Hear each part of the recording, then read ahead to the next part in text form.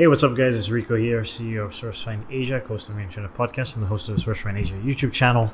Back with another podcast, still in Manila on lockdown. I think this is going off of the end of week 5. It's weird, like going through this whole lockdown thing. The first week was kind of like, it's cool to just be at home and relax and wake up when I want to and all that stuff. And then the second week was like, oh my God, how long is this going to go on for? Then I got super busy with the whole COVID-19. Actually, I think I recorded this episode the week when we started to get busy with Andy Church. And that kind of distracted me, but at the same time, I didn't have a good routine going. Now, we've been dealing with the COVID-19 products and stuff for 3 to 4 weeks. We've expanded our team. We've learned a lot about the medical supply business and industry and the certifications, and the shipping process is crazy, changes all the time. The YouTube video should be out later today. I'm recording this intro after the podcast was already released, so if you listen to the podcast and you're wondering why this it's been changed, it's because we added the intro.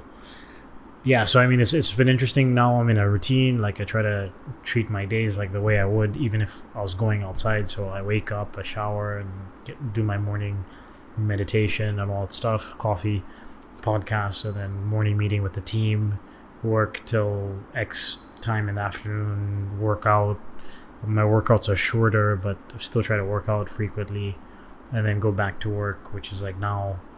So I'll work out, like I'll work out around 2-3 p.m., have lunch, and then go back to work. So like I've just kind of developed a routine that's similar to what my routine would have been. The only difference is that I don't leave the apartment. So it's kind of weird, but it's been good. Like I think I'm getting used to it.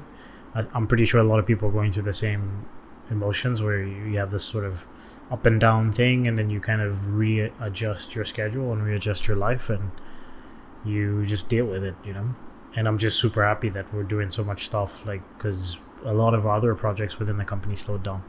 So anyways, that being said, this episode I sat down with Andy Church, my mentor. It was kind of like we hadn't spoken on the phone. We'd spoken on the phone like pretty recently, but we hadn't done a podcast for like a year and a half or 2 years, which is just crazy when you think about how time flies. But Andy's always a great resource. This was a phenomenal episode as well, talking about everything that's going on, talking about remote work, just sort of getting a good feel for where Andy's at with his business, and also just reviewing. Like, it's always like, for me, when I talk to Andy and I talk to some of my mentors, I'm asking questions selfishly to kind of see if I'm going in the right direction, if the decisions that I'm making and the way I'm thinking about the business is in line with what they've done, because I'm obviously trying to emulate a lot of the success that they've had. Everybody has their own path. For example, Andy's managing his company from the States. I'm managing mine from the Philippines. But, you try to take certain tenets from people that have been there before you. So without further ado, here is the podcast with Andy Church from Inside Quality. Cheers. I don't want to be a product of my environment. I want my environment to be a product of me.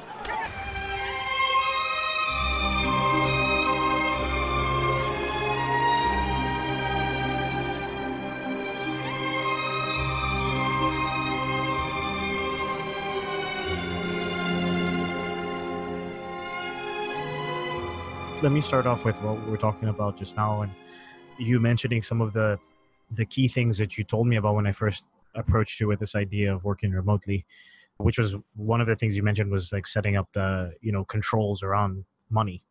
So having two-factor authentication and things like that. So I had 2 issues with that. One, obviously most of our payments come in to Hong Kong, and then typically what would happen is I'd have to transfer money to our Chinese business account.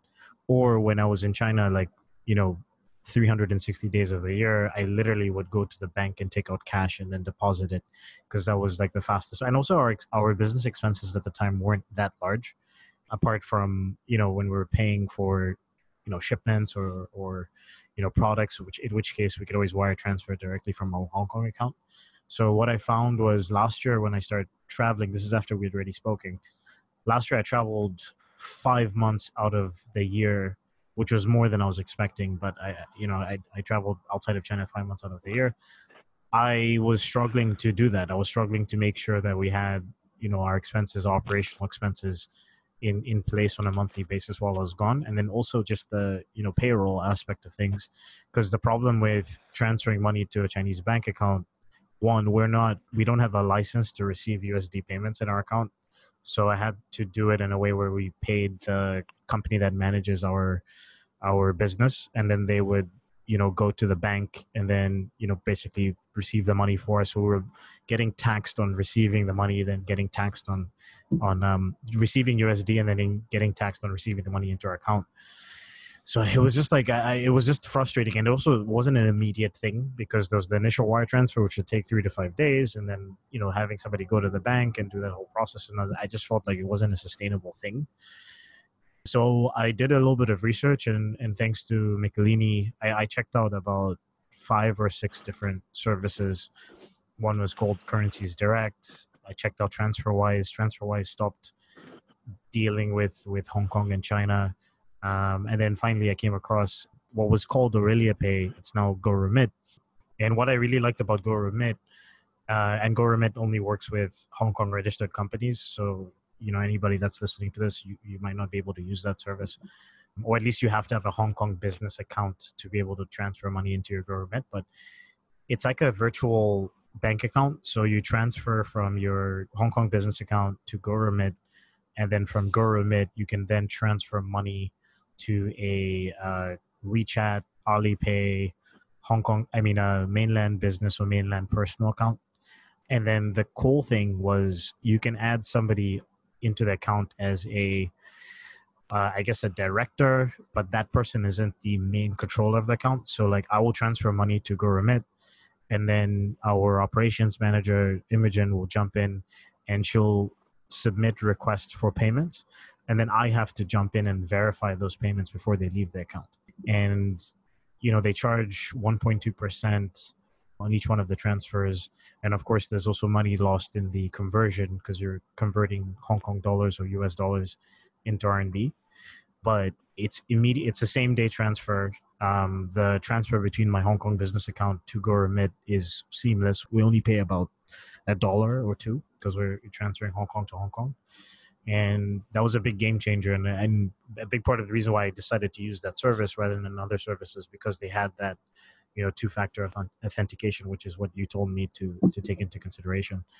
So that's been really, really good for me. And we've been using them for like 6 to 8 months.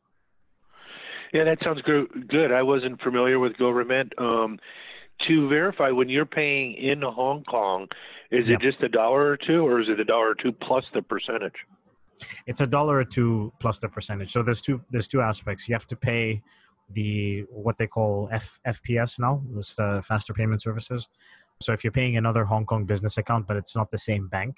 So for example, when I've paid you guys for your services, we both have HSBC, so there's no fees involved.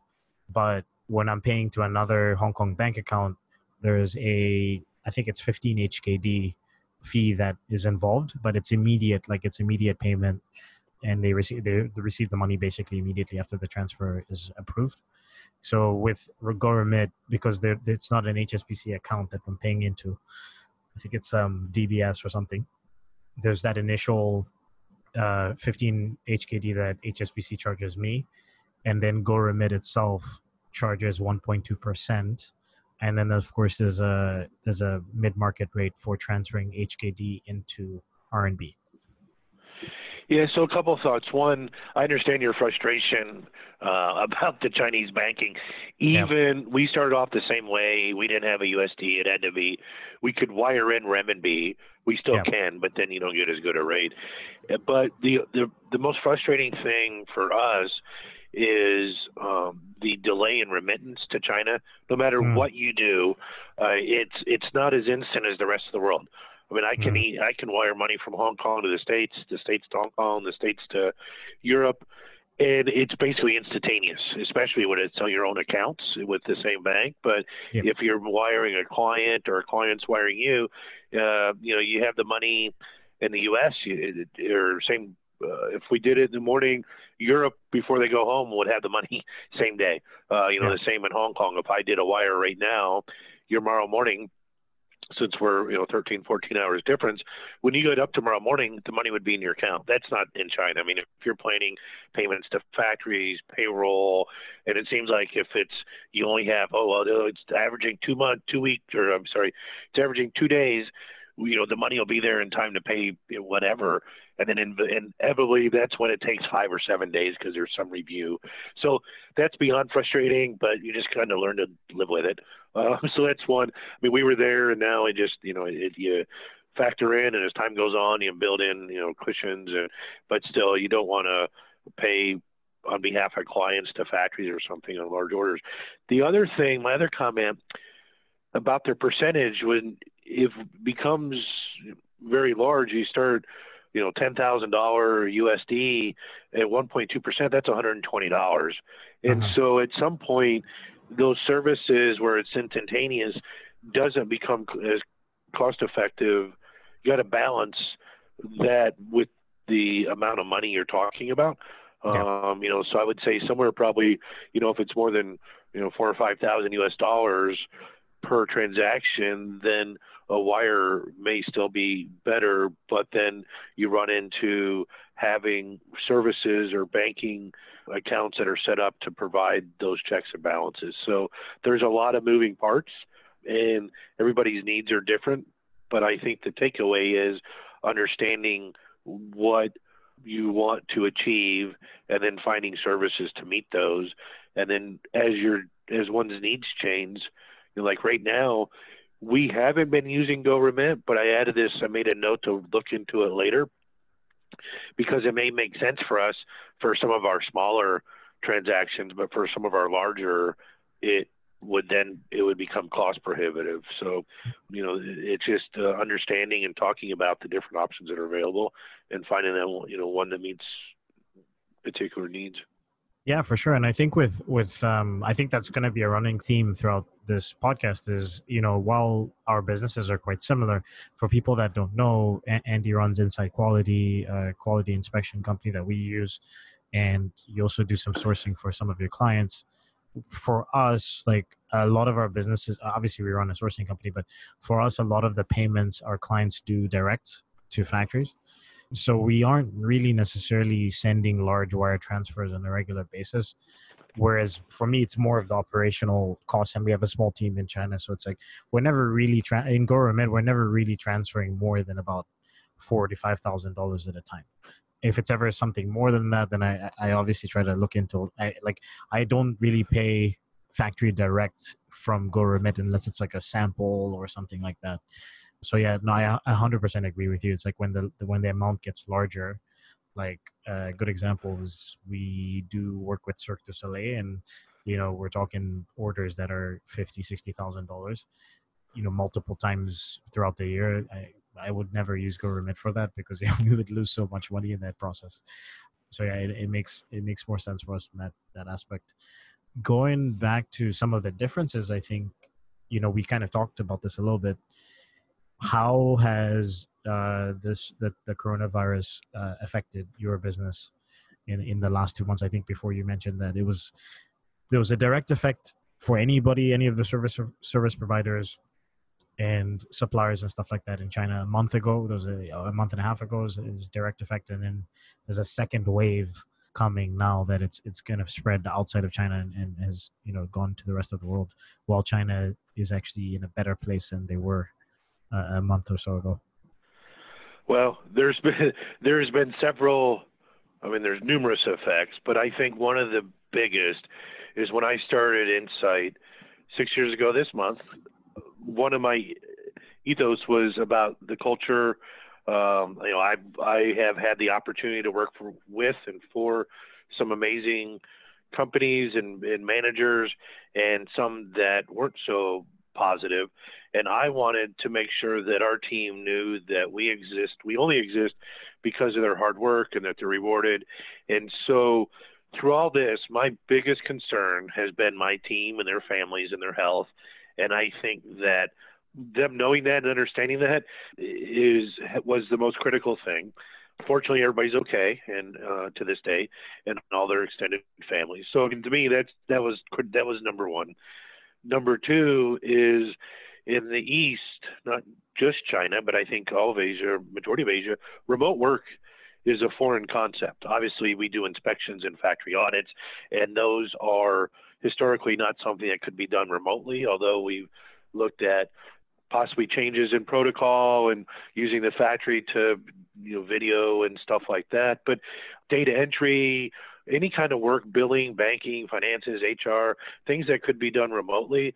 We had already had some of our team that, for whatever reasons, health, children, travel, whatnot, had worked remotely occasionally, but not like they have the last 6 weeks. And so not only for us, but I think companies of all sizes and of all types of ownership, be it a Chinese, local Chinese business, foreign-owned entities like us, or or whatnot, and sizes, all different sizes.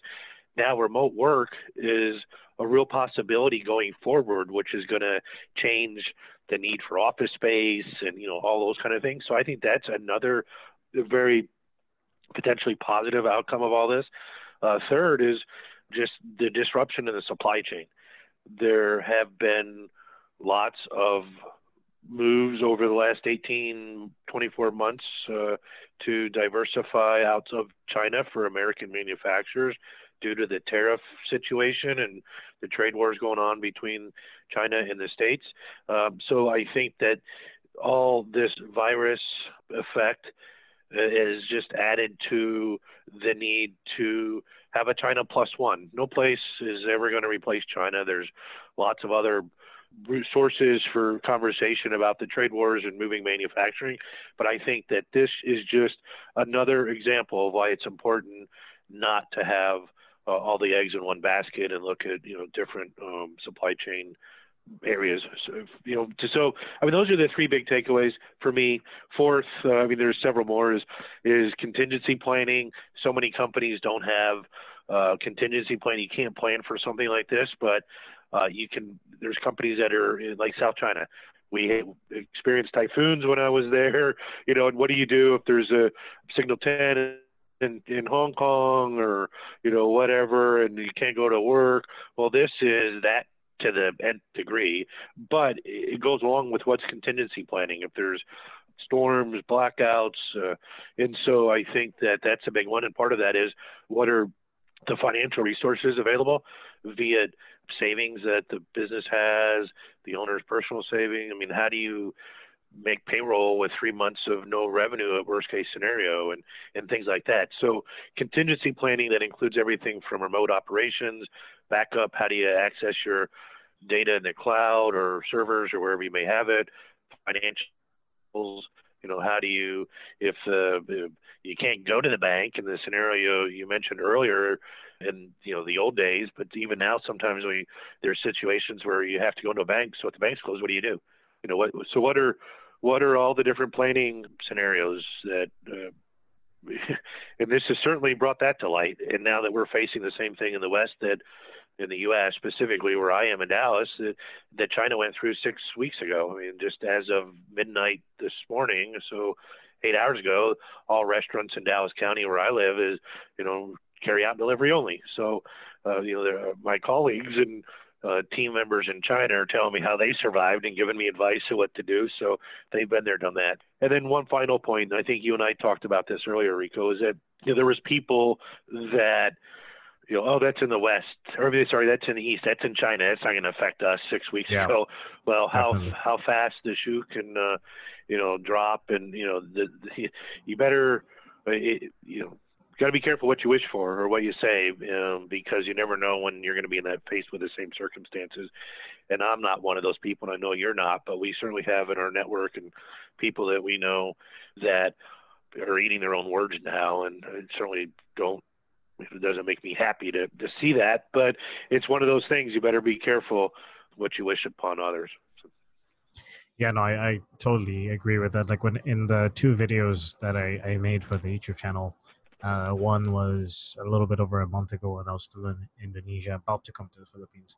I wanted to remind people that, like, we're talking about human beings, and, however you might feel about the Chinese government and their policies, like, you have over 1.4 billion people. Like, most of those people are just normal people that don't really have a say or don't really feel the same way necessarily.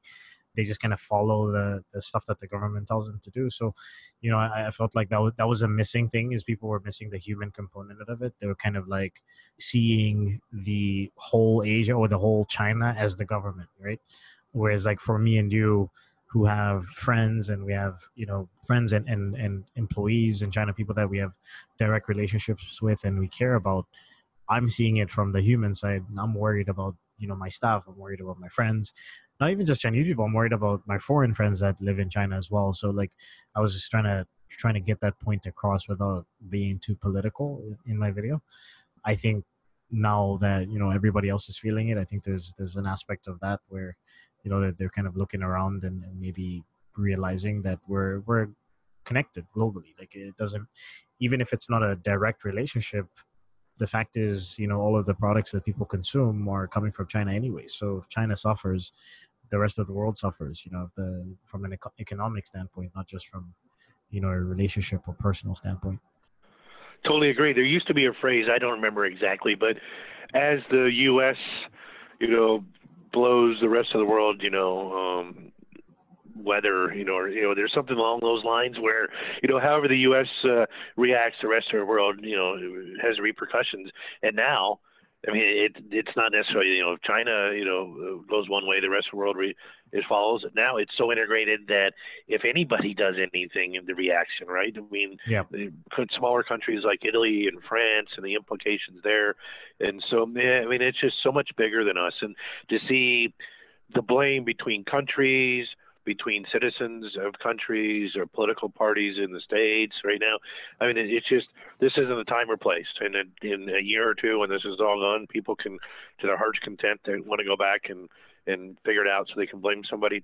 Go be it. But that's not how I want to spend my energy, either pontificating on it or trying to figure it out. I just know that this is affecting me personally. It's affecting dang near everybody in my life. I mean, in a non-business standpoint, my mother was doing a fly in this morning to spend a week and be here for my 2-year-old son's birthday on Sunday, and she had to cancel her trip, rightfully so, with the health implications and being in her late 70s, almost 80. There's no reason for her to be traveling, but that's a personal thing. It's not business related, and at the end of the day, we're all human, and people forget that, and we're more alike than we are different. Some of the points that you just mentioned earlier in terms of remote work, like some of the, I guess, the implications in people having to have second options. It's interesting that happened because, like, for me, I guess it's sort of, a lot of people don't understand it when I try to explain, like, even people in China, other people that run businesses in China. I'm not talking about foreigners, but, local people, and even the company that manages our taxes and stuff like that. Like, when I was trying to explain my plan last year of living abroad while managing the business, it is a very foreign concept. But something that we did that ironically is helping us a lot right now is when I started traveling a lot last year, I started to notice issues with productivity. Specifically, it seemed like a lot of my employees just didn't want to go to the office when I wasn't there, because I've always been like first person in the office, last person to leave. So, when I wasn't there, they were still doing their work. Things were still getting done. I only started to notice that people weren't at the office because we would ship in certain things, or not even if a sample shipment went in, like the person, like our operations manager is usually the person whose name is on every package, so she would know when something comes in and she would go in to receive it. But it was situations where I wanted to send something on the same day that was coming from somewhere in Guangzhou, and then I would contact somebody from the office and say, hey, I want to send this over, who's going to receive it? And then they'll be like, well, I'm not in the office. I'm like, what's going on? And then there was a couple issues where my business partner was in town and I was out of the office because I was doing something else, a business meeting or whatever, and he would go to the office and then nobody was there. So in my initial response was to be angry and frustrated, and try to force people to get there and try to maybe implement fines and things like that. And then I started to think to myself, I feel like, again, going back to your point of us being more similar than we are different, there is a sort of, at least with the millennial generation, and I think now it's Gen Z, there is an aspect of people leaning more into wanting to be location independent. Of course, you see the rise of location independent entrepreneurs and things like that. Companies that have been location independent from the beginning, startups in San Francisco and stuff like Zapier. And then I just kind of thought about it from the side of like my employees. It's a little bit hypocritical for me, even though I am the owner of the business and everything. It's like it's a little bit hypocritical for me to be like, hey guys, I'm going to be traveling 6 months out of the year and living in other countries and working remotely, but you guys have to stay in the office. Then, I kind of thought, why don't I just lean into this and try to, we can still work remotely. There's still certain things that we have to do, whether it's factory inspections and things like that, but that doesn't necessarily require somebody to be in the office on a daily basis. As long as they're getting their work done, most of the stuff that we do is done through Slack and Google Drive and some of the project management software that we use. So when I got back to China in October, I sat down with my operations manager and I said, you know what, let's just go 100% remote. Everybody that works, we'd already, even our part-time staff at the time, because there were some people that we hired that were not necessarily in Guangzhou, they were kind of already working remotely. So I said, why don't we just implement this as a company policy? It might even be attractive to a lot of people to be able to work from home or work from somewhere else.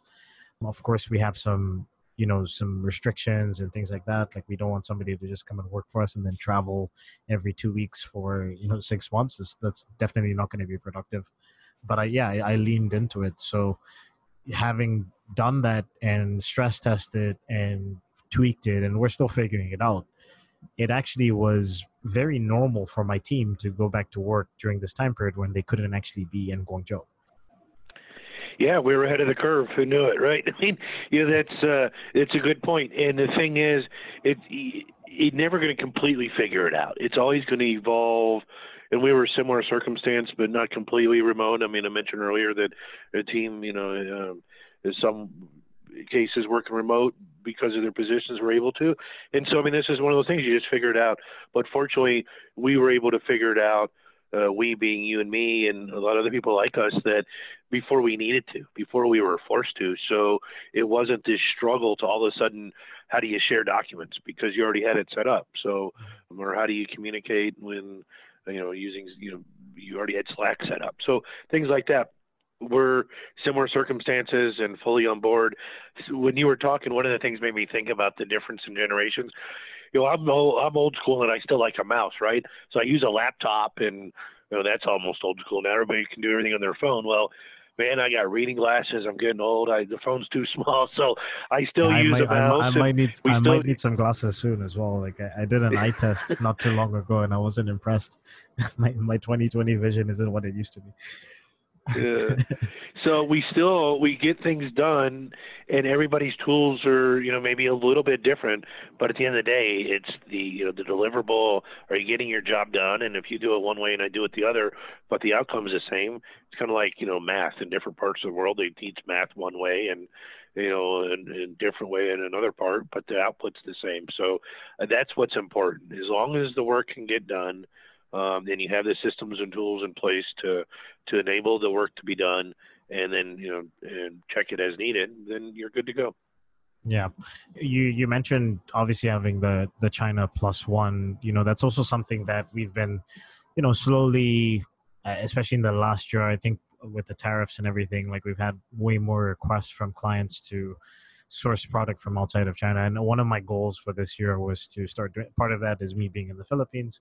I also plan on going to Vietnam. I don't know how realistic that is with the current climate of things, but I have some contacts in Vietnam. I have some contacts now in Indonesia. When I was in Indonesia for Chinese New Year, that was part of it as well.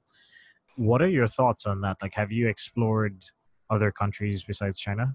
And what's your experience so far? Definitely, we have explored and are working in other countries besides China. I mean, we set up initially in China because that's where my background was, and more than a decade, almost, it was over 12 years living in Shenzhen. And I mean, that's just where we started. And it made sense for so many different reasons. About 2.5 years ago, is before the tariffs, we started doing more work in Vietnam. And now, I mean, we're in Vietnam, Cambodia, Thailand, Indonesia, Malaysia, India. So we have all those countries a presence. The tariffs certainly made an impact in inquiries, but one of the biggest, things is that there isn't one single country in the world that's going to be able to take over all of China's production. Nothing is going to wholesale or move production and across the board isn't going to move to one region or one country. The closest population-wise would be India, and they don't have the infrastructure and the expertise in so many areas. I mean, they're strong in a lot of categories, but not all. So Vietnam, I mean, like Cambodia's population is less than 20 million, and Indonesia is about the biggest Southeast Asian country, I think, population-wise. So there's going to be a lot more go to Indonesia. We're doing inspections this week, and one of our large clients has weekly shipments out of Indonesia. So, I mean, I think that looking at product categories, what other countries are strong, or there are places in the West, where is the goods being shipped to? In the U.S., there's a big resurgence in plastics because it can be very automated. Anything that's plastic injection molding, shipping especially bigger like totes and coolers, they've been made in the States for a long time, but even more so now in some smaller widgets. I have a American friend of mine who's been in plastics in China for about 20 years, and with a Chinese investor set up a factory in Tennessee. So there are going to be opportunities in some less labor-intensive categories for production to move to the West, I believe, be it Europe or just North America. But other than that, it's going to be a percentage. When I first heard China plus one was probably around 2005 or so. It's 15 years ago with the big retailer that we are working with the company I worked with to move me to China that was a quality service provider. And they just, I mean, the plus one was if 10% of a category was produced outside of China. They just wanted contingency, right?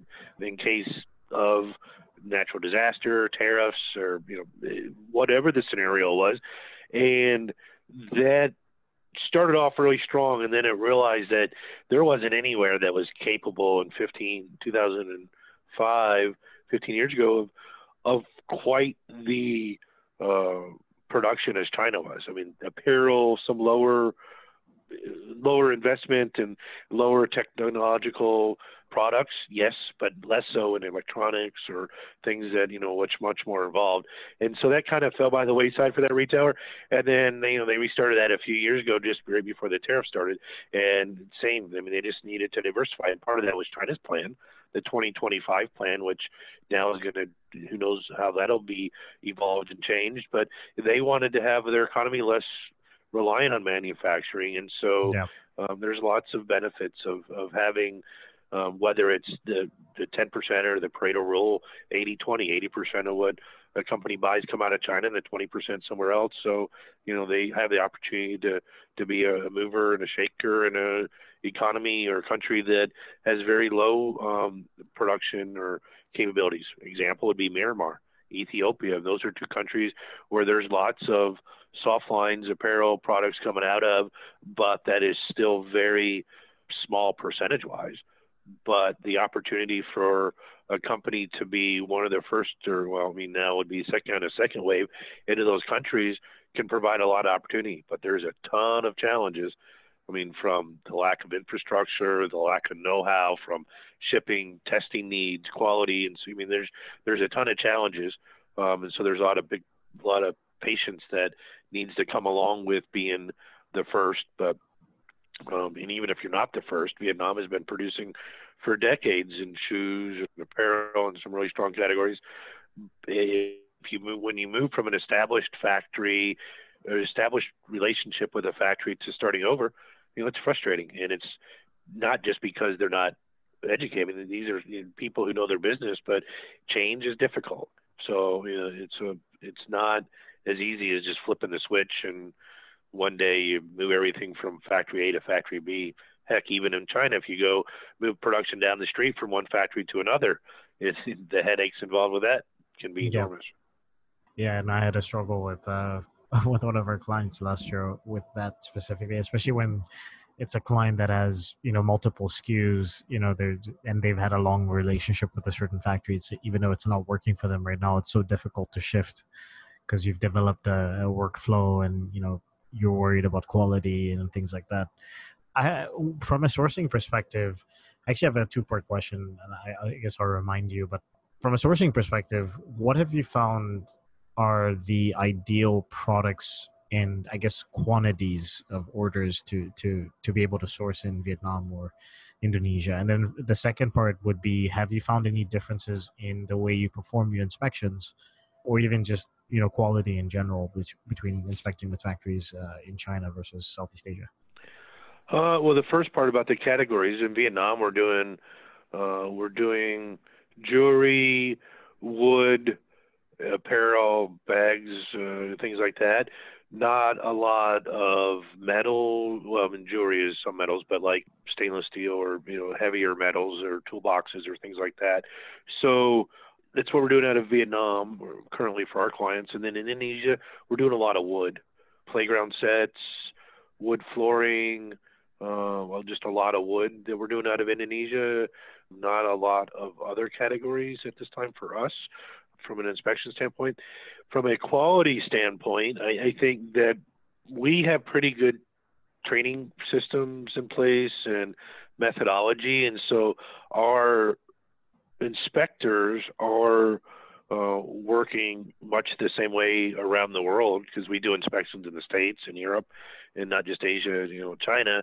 And so our processes internally are the same, and so our output is the same. It's a little, we need obviously translation and things in local languages, because while English may be read and written, the comprehension level isn't as great as the local language. So ensuring that our SOPs and specifications and whatnot are local languages needed for our team are important.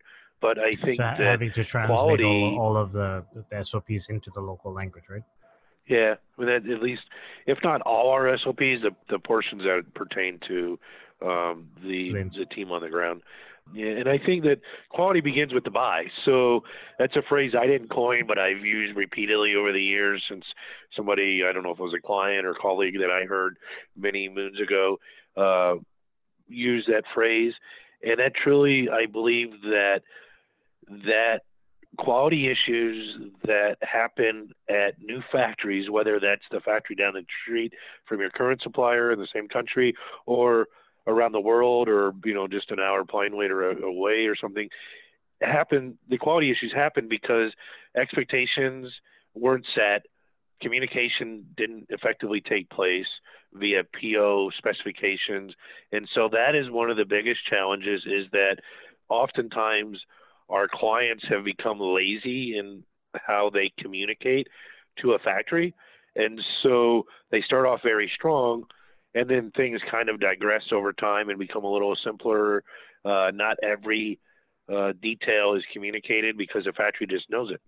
But when you start over, every little detail needs to be communicated.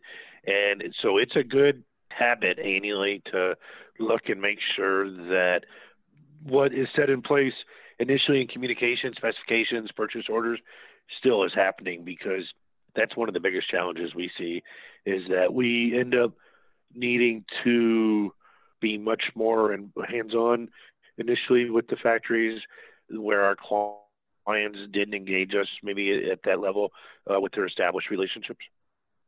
That's a really good point, because as you were talking, I just thought about a client recently. We've been working with this client for like 4 years, and then we've been working with the same factory for about 3. And they're fantastic. They're really well-run business, and 9 times out of 10 when we do inspections, there are very, very minimal issues. So, and then there's been 1 or 2 orders that my client placed that were kind of rushed orders, and he just didn't. There were smaller orders as well, so he didn't do the inspection.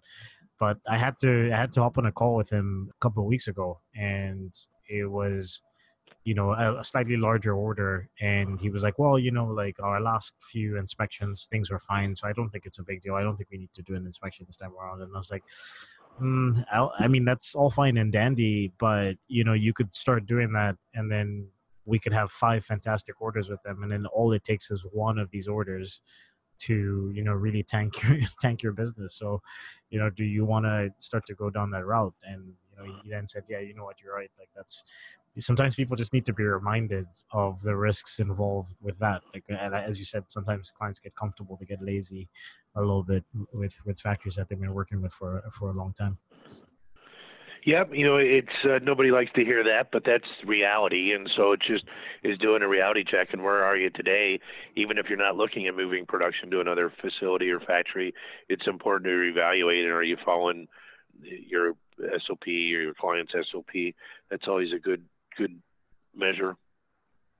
I mean, at the last time we had a call, I think was about 2 years ago. How has your business evolved beyond obviously the coronavirus situation, but just in general in the last 2 years? What have you been up to, business wise? You also had a child a couple of years ago as well, so obviously your personal life has changed.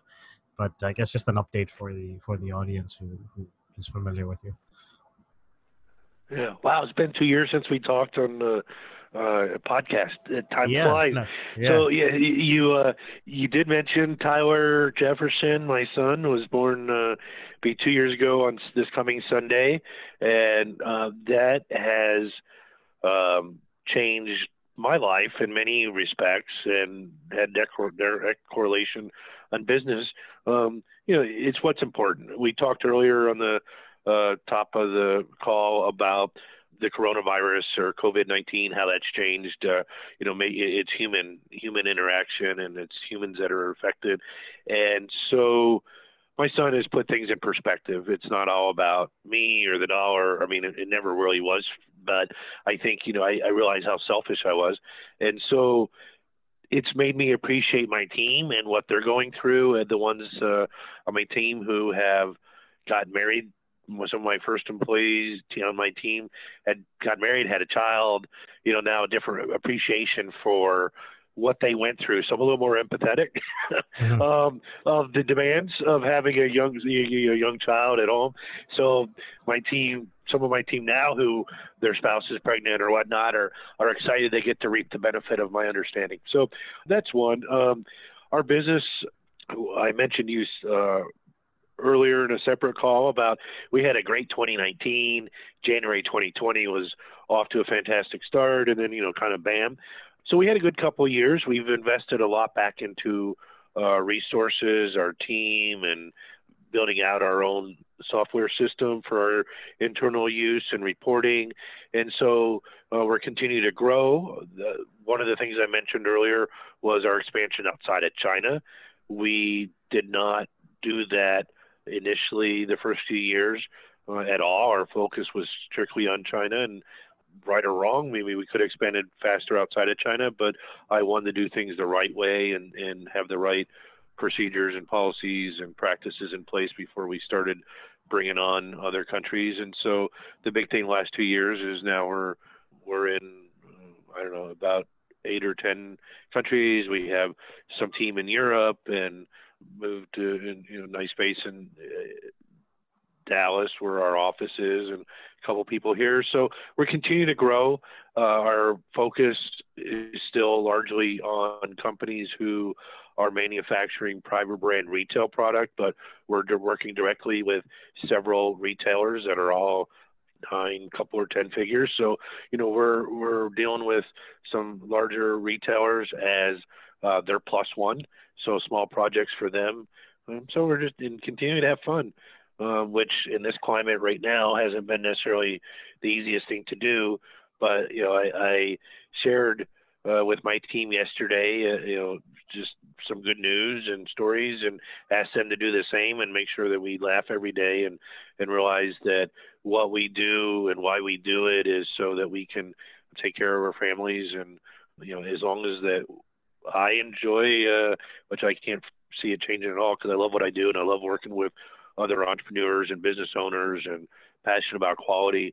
As long as I enjoy that and able to take care of my team or help support them and allow them to give them the tools to support their families, and we'll just keep having fun. Yeah, no, talking about 2019 versus beginning of 2020. Same here. Like 2019 was our best year as a company. We expanded in multiple areas. We had our marketing intern come in for 4 months, 3 months, who was with me in China and in the Philippines. We hired a sales guy, so I've outsourced a lot of the sort of work that I was doing myself, because I was the main salesperson before.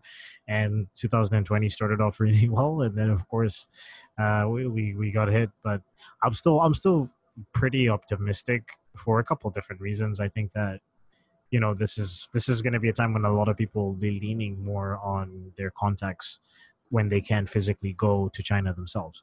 And I think we kind of talked about that earlier, especially for us, our core clientele is still based mostly like 90% on e-commerce. So, I think that of course, the orders might be a little bit slower at some stage, but I think a lot of people are still going to be wanting to order products online because they can't go to stores, or they don't want to go to stores with the lockdown situation. So it's an interesting time, because there's a certain optimism that I have about this year, but at the same time, with the way this year started, has been kind of strange. You mentioned expanding to other countries. How did you go about doing that? Now that you're in 8 to 10 countries, what were the first steps you took to expand your business outside of China? It was client driven, in having a need in Vietnam, South Korea, Taiwan, wherever. And so we partnered with companies that had a presence in those countries, and ideally not one in China, so we could provide services in for China, and they helped us in the country that we needed assistance with. And then that's how we started originally. And we had a client say, "Hey, I need you to do an inspection in South Korea. I need you to find a factory in South Korea, or additional factories, or wherever it may be." And then that led to us having, evolving into our own team expansion in those countries, and then pursuing setting up an entity and that type of thing. But initially, some countries like Pakistan, Bangladesh were at some point in the future, I anticipate we would have our own people, but now we have a really strong partner in those countries that they don't have any presence in Vietnam and Asia, Southeast Asia, China, Taiwan, South Korea. So we're able to provide services for them in those countries. So it's strategic partnerships. I mean, with you and I, for an example, I mean, you mentioned earlier that we work together. And so, sourcing e-commerce projects which don't fit our model, or areas that we can introduce somebody to you, and when you have a need for an inspection in Wenzhou or Ningbo or someplace where we have people, we're able to work together. And so I think leveraging those partnerships is much the same. While we're doing that in China, it's the same process when you're working with somebody outside. You go through a vetting process to make sure their values and service levels match your own. That's the critical piece, I think. Strategic partnerships is extremely important. Yeah, I think that's been, in terms of business expansion for us, that's been a huge thing, because we have certain partners. One guy is based in Hong Kong, but he's originally from Ireland. His name is Alan. He's been on the podcast a couple of times. And then we have Mark in Australia, and we have another guy in South America. And essentially, they are sourcing agents as well. And like you said, projects that really don't make sense for them to take on, and they don't have the team in China to do that, they come to us.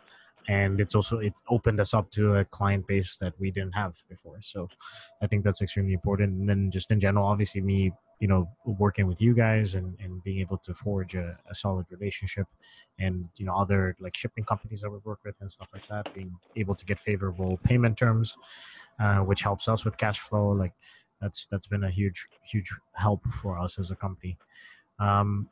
What advice do you have? Because I could imagine somebody listening to this right now who's maybe in the e-commerce space, maybe not your typical client, but like is doing, mid five-figure orders per month or every couple of months, let's say $50,000, $40,000 and whatever product, is thinking maybe I want to start sourcing in Vietnam or somewhere else.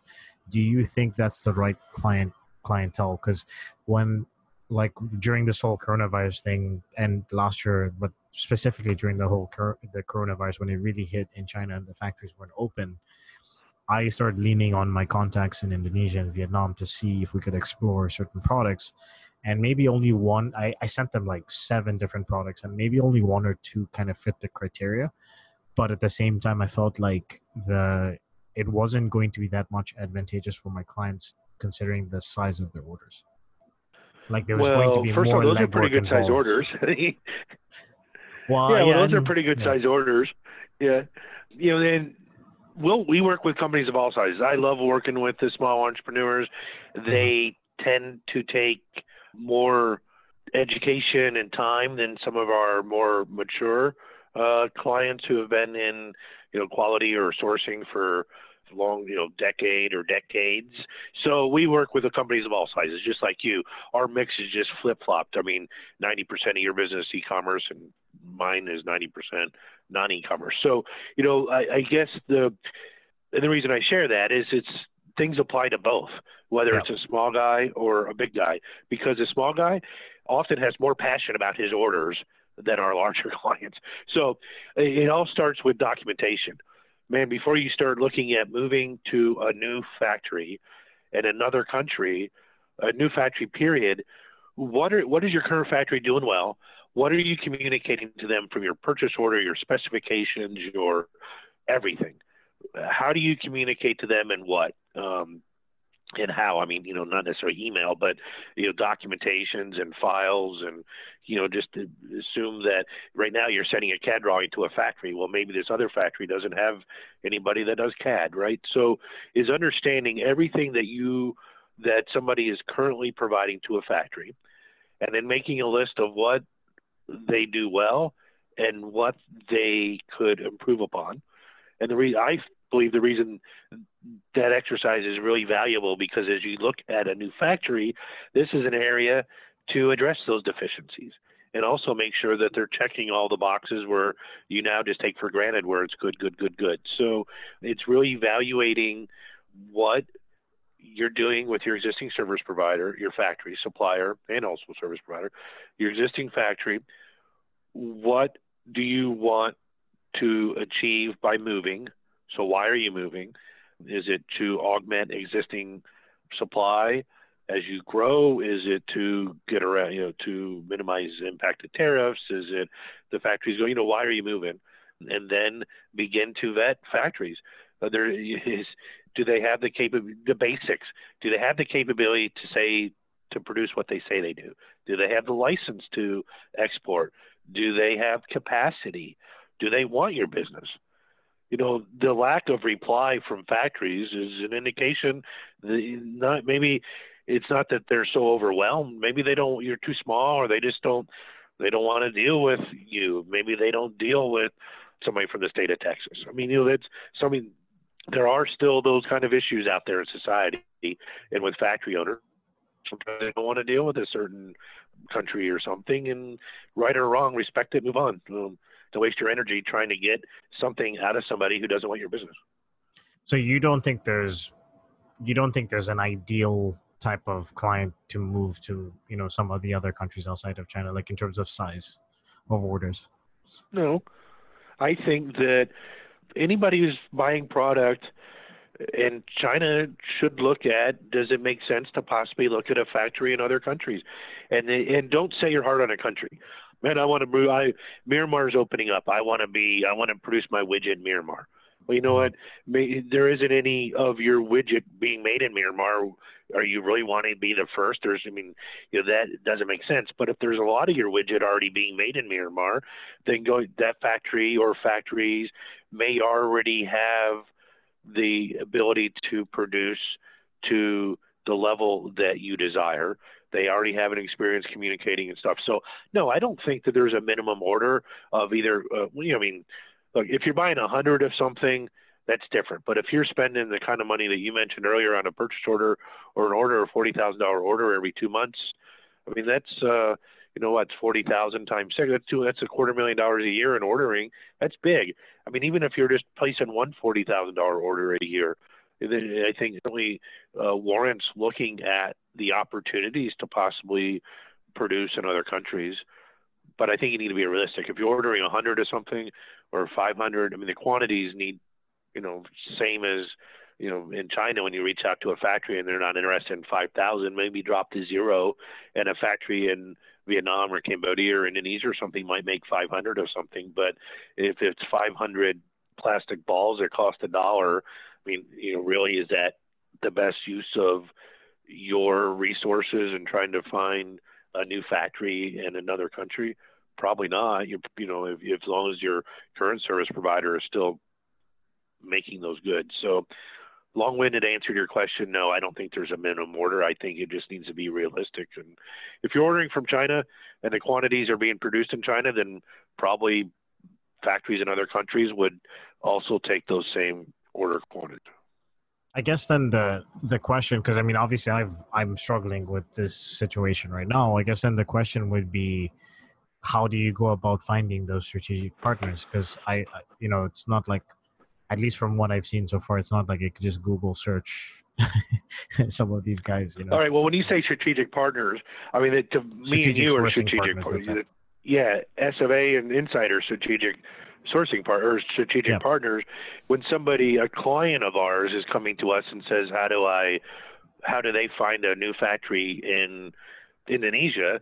I think the questions that we ask them, why are you moving? What do you hope to achieve? And so if we don't have the capability somebody wants to make something in New Zealand and we don't have the capability to do anything there, the strategic partner that would be necessary would be something that would be up to Insight to find somebody to help meet our clients' needs, and hopefully we would manage that. So I think that the strategic partnership is two different things. If a client comes to us, a potential client wants us to help them make something in another country or find the capability to make something in another country, whether existing or new, and we don't have that capability, we'll either try to find that capability or we'll introduce them to somebody that does. Okay. So I tell it the way I see it. Maybe it's the way, I used to say the way it is. Well, it's the way it is because the way I see it. Doesn't mean I can't evolve. But if we're not a good fit for somebody, I'm not going to make us fit to be a good fit. It's a two-way street. I alluded that to earlier. A factory doesn't want your business. I mean, maybe it's for a variety of reasons. And a good factory may steer you to somebody that could, and same with us. I mean, we're not a perfect fit for everybody. And if we can't meet their needs, then we'll try to help them find somebody that can, whether that's you or, a lot of other companies that we both know of that are, maybe owned by Westerner, owned and run by a Westerner or not. So does that answer your question, Rico? Yeah, it does. That makes sense. No, it's just I'm sort of asking questions for myself as well. So I'm just listening, learning, taking notes. No, that's really good. I actually got lost thinking about it now. I think, is there anything that we haven't covered? Because I think I might move into the closing questions that you wanted to talk about. Is there anything that we haven't covered? I think we're good. Yeah, maybe I have to run in a few, so maybe closing questions would be good. Okay, cool. So, obviously I typically ask, 3 books, podcasts, and that kind of stuff, but I've asked you that question before. What resources are you taking in right now? Like, what have you been taking in the last year that has really changed the way you think about something or has impacted you? The biggest single improved thing that I went through last year or did last year was I was invited to apply to Goldman Sachs 10,000 Small Businesses program, which is, I believe it's only in the U.S. at this point, but it evolved out of 10,000 small women businesses this program they started, I don't know, a decade or so ago. And it was the opportunity to, in a classroom setting over the period of about 12 weeks with 30 other small business owners, strategize, give us the tools, break down our business, and then give us the tools to take our businesses to the next level. And it's all about growing your business, scaling it with the objective to add employees and better the economy. So it's funded largely by Goldman Sachs, but also the federal government. And so that was a great opportunity for me last year. It was phenomenal, to use a big word. The relationships. You and I talked separately about the need or the desire importance that I have to have reaching out to other people for help, other business owners for help. Yeah, and I haven't done a very good job of that in my career, let alone when I started my business on my own.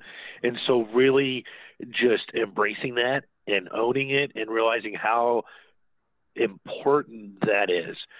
And that's businesses of any level, whether you're selling $10,000 worth of product a year on Amazon or $1 million, the benefit that can come with strategizing, having discussions with other business owners in or outside of your field, and sharing the challenges, the successes.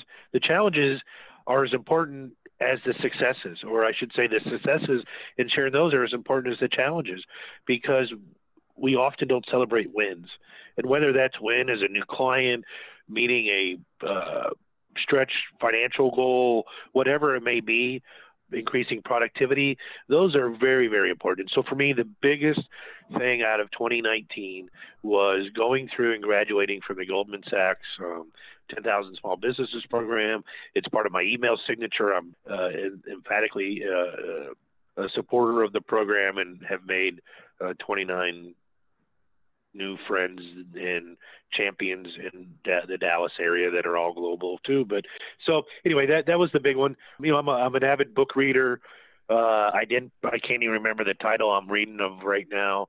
The 10X Rule was a big book I just finished, but I have to look at my reading list because I don't remember names of titles after I read it, other than some things I'm not the joy of the last 2 years, but really the last year, my son talking and now talking back has been the highlight too. Papa, no Papa. So kind of prepares me for, when the clients say no, or something. So, the big thing is, I think, is self-improvement is my takeaway. We talked about it in quality for my entire career, continuous improvement. It kind of, everybody talks, says it, but really doing it are two different things. And so looking at every day, how can I do something better, more efficient, and help others. That's the other thing, man. I'm a huge believer in giving back. You've always been like that. And I think that I was gonna comment is like, not to cut you off, but when you were saying that you weren't really that good at asking other people for help, I don't think that's necessarily true, because you've always, like, at least since I've known you, you've always been good with networking and being around other entrepreneurs. So if you were not necessarily directly asking for help, I still think that the networking aspect, you've always been somebody that's willing to sit down with somebody from whatever level. Because I remember when we first met, you didn't know who I was, but we were able to sit down and you listened to me about sort of the way I was growing the business through, content marketing. And I saw you start to implement some of those things. So, I think you've always been, one, obviously a giver, like giving back to the community around you. But from a networking aspect, I think you have received value from other people just by sitting down and having conversations. Well, thank you, Rico. And you're right, I do. I get more out of that. But I think my point last year, or we were talking about last year and stuff, is I don't think I asked for help. And maybe if I did, it wasn't direct enough. And so for me, it has not only been giving, but also not being too shy or meek enough to ask. I mean, nobody has all the answers. Whether it's, the premier, president, or, prime minister of a country, CEO of a business, an entrepreneur of any level, nobody has all the answers. And I don't think that I didn't do, a good enough job asking for help or advice. But that's changed, because I just thought, I'll figure it out, and then I wouldn't do it or something. And so, thank you for the compliment. But I've had a lot of good people that I've learned from, and if I can just give a little bit of that back, I feel it comes back, multifold. So continuous improvement, continuing to be a better person and help others, I think is a motto that can't serve anybody wrong.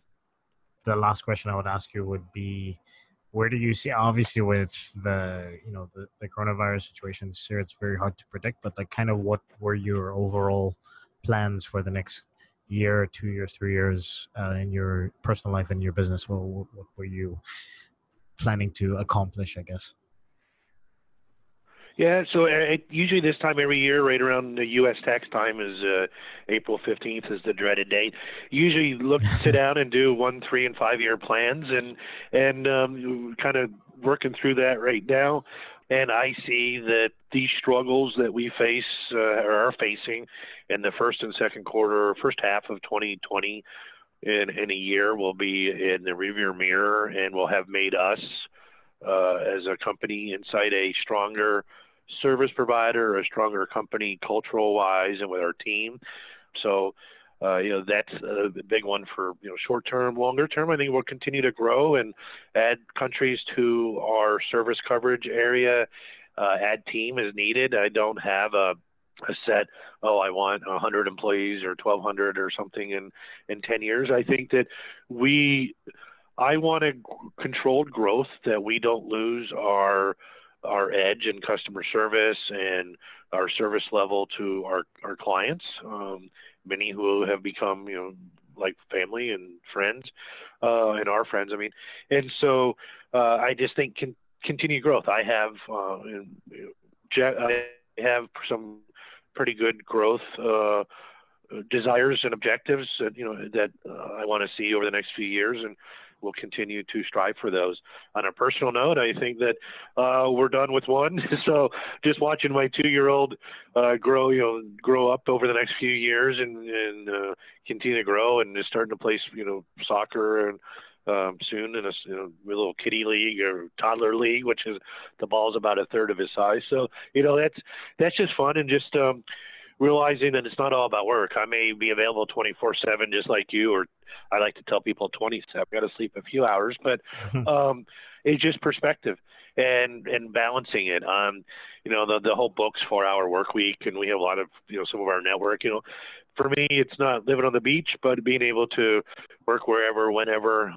That's going to be a priority for me, and I just want to enjoy life and continue to give back, and so that's what I see the next few years. Well, Andy, thank you for being on the podcast. It's always a pleasure, and I really value these conversations. I don't know if you know how much I do, but I hope that our relationship continues to grow. I hope to see you in person soon, hopefully, whether it's in the Philippines or in the U.S. And I think everybody listening to this is gonna take a lot of value from it. I know I did, and I'll let you go for now. All right. Well, great, Rico. I echo those same sentiments and look forward to seeing you as soon as travel allows. Have a great day. All right. Thanks. Bye. And if you want to reach out to us, that's sourcefindasia.com/made-in-China. If you want to reach out you send emails directly, it's podcast@sourcefindasia.com. Of course, we have the SourceFind Asia YouTube channel. Check out our updates on the coronavirus, how that's affecting business in China. We have 2 videos at the moment. I'm going to be recording a few more videos about, how to effectively source products and manage inventory and things like that during this, the crisis. And I hope you guys enjoyed this episode, and I'll see you guys next week. Cheers.